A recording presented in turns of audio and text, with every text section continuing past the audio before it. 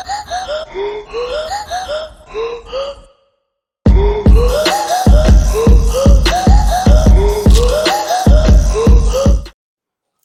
up, Talking Fight fans? Thanks for tuning in to today's episode of Knuckle Up with yours truly, Mike Orr and Cedric Ben. Doing what we do best, prospects. You know what it is. Day one of this week. It's Monday. Happy Monday, everybody. Thanks for tuning in. We got a good one for you. We're talking about this Golden Boy Promotions prospect. Be on the lookout for this kid, man. Alex Rincon. Wow. Holy crow. Here we go. We're going to talk about them. 10-0 right now, 7 knockouts, super welter division. Look out, man. This 27-year-old southpaw who is 6'2" with a 74-inch reach right now is climbing up the ranks. He is now ranked number 25 out of 315 in the United States and 122 out of 1942 in the world. And he is coming off an impressive second round knockout against Luis Sanchez back on March 19th, 2022. If you guys remember that one at the USC Gallon Center in Los Angeles. Guys, Sanchez went down twice in round 2, count suspended. California ruled out a KO. Let's talk about it, Cedric. Yes. You talked about his last fight. I was studying his one right before that. I believe it says 11 months ago against Sandy Duversum. Oh, yes. I appreciate Alex. How do you properly pronounce his last name? Rincon? I went Rincon. Mr. Rincon. I appreciate his skills because it's not just, it's pretty just random to say, yeah, he has good skills, but like, it's good when you can't really tell what they're about to do. Like he's very good at disguising his attack. Like it's not obvious when he's going to come forward, what he's going to do, if he's going to throw one punch or a combination. So that that shows a high skill level there to be able to disguise your attack like that. So I appreciate that about him. And he's an awkward southpaw. Not only is he a southpaw, but like he's a awkward way he stands. Like he's really hunched over, but at the same time he has a long reach. So he looks like he's hunched over like a shorter fighter would, but he uses his long straight punches at his full extension. So, I can see why he gives a lot of guys trouble. He had an impressive amateur career, man, with a record of 87-14. And aside from the numerous local and regional championships he won as an amateur, he was also ringside world champion in 2011. Junior Olympics silver medalist in 2011, silver medalist at the Klitschko Brothers International Tournament in Ukraine in 2013, and a USA national champion in 2013. And he is also managed by Lamont Roach Sr. Sorry, that was a little bit of a tongue twister, guys. It is Monday. Bear with me. Definitely, this kid has great ability in the ring, man. Hailing from Dallas, Texas. He began his professional boxing career in 2017 with his debut fight against Sean Lee Henson at Turning Stone Resort and Casino, Verona. Proving to be a force to be reckoned with, Rincon stopped Henson with a body shot at 52 seconds of the second round in their middleweight fight. Since then, this kid, man, has been undefeated, knocking out strong opponents, including Zachary Barones, Steven Andrade, and Gilberto Valenzuela. In September of 2018, Rincon fought on the same bout as his older brother, George, for the first time, and he destroyed Camacho Gonzalez via third-round knockout. Both brothers fought together again on January 26, 2019 at the Toyota Center in Houston. With many local supporters in the crowd, Rincon defeated Jeremy Ramos by unanimous decision. Guys, be on the lookout for this kid, man. To be honest, he was training. What weight class? Sorry. Yeah. Go on. What were you gonna say? What weight class is he? What weight class? Right now, guys, you got to be on the lookout for this wonderful super welter. He is a super welter fighting at his, but he did fight his last fight at 154 and a half. So yeah, guys, he's in there. He's in there at that, man. 154 and a half, super welter. Here you go. Thing is, he was training hard for his third fight as a professional in October of 2017 when he received devastating news. His longtime trainer Bernard Roach Jr. was in hospital after suffering a heart attack.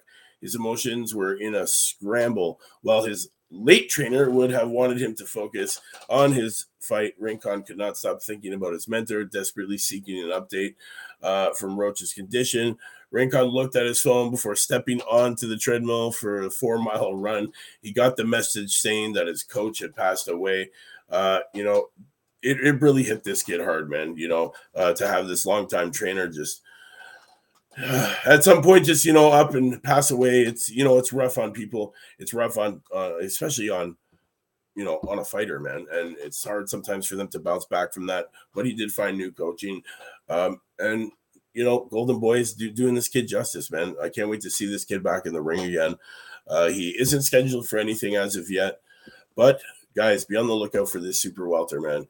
Undefeated, great puncher, highly decorated amateur.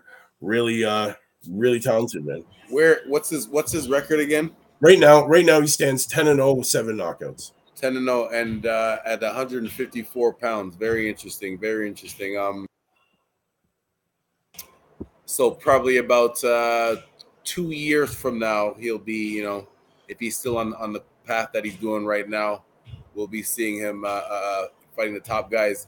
And then I'm always very interested to see the guys that have high-level amateur accolades. Like you said, he won the world championships and a couple of silver medals at other international tournaments. To see how they make that transition to the pros. How old is he right now? He is only 27. He's 27. Okay. He's just getting to that age. He's been in the game since his debut, March 11th, 2017. Third fight, loses his coach, who was his coach, forever. And Cedric, we've all seen that happen before, because as we all get older, we know that, these legends in the game that teach all these young youth all the skill that, that they've been teaching these youth for years, end up eventually having to leave the game and pass away. And, it's unfortunate that sometimes it's hard for these boxers to regain themselves and be able to compete at the same level that they were competing at when with that coach, because of this, this special bond that you do have with your trainer. Cedric, I don't know, can you elaborate on what I'm talking about? Like, that bond that you do have with your fighters. I know that you have a bond with your fighters. You will drop everything just to go and see them fight. I know you've given up ringside tickets to go see your amateur kids, man. Just give these kids give these people out here an explanation a little bit. Yeah, man, it's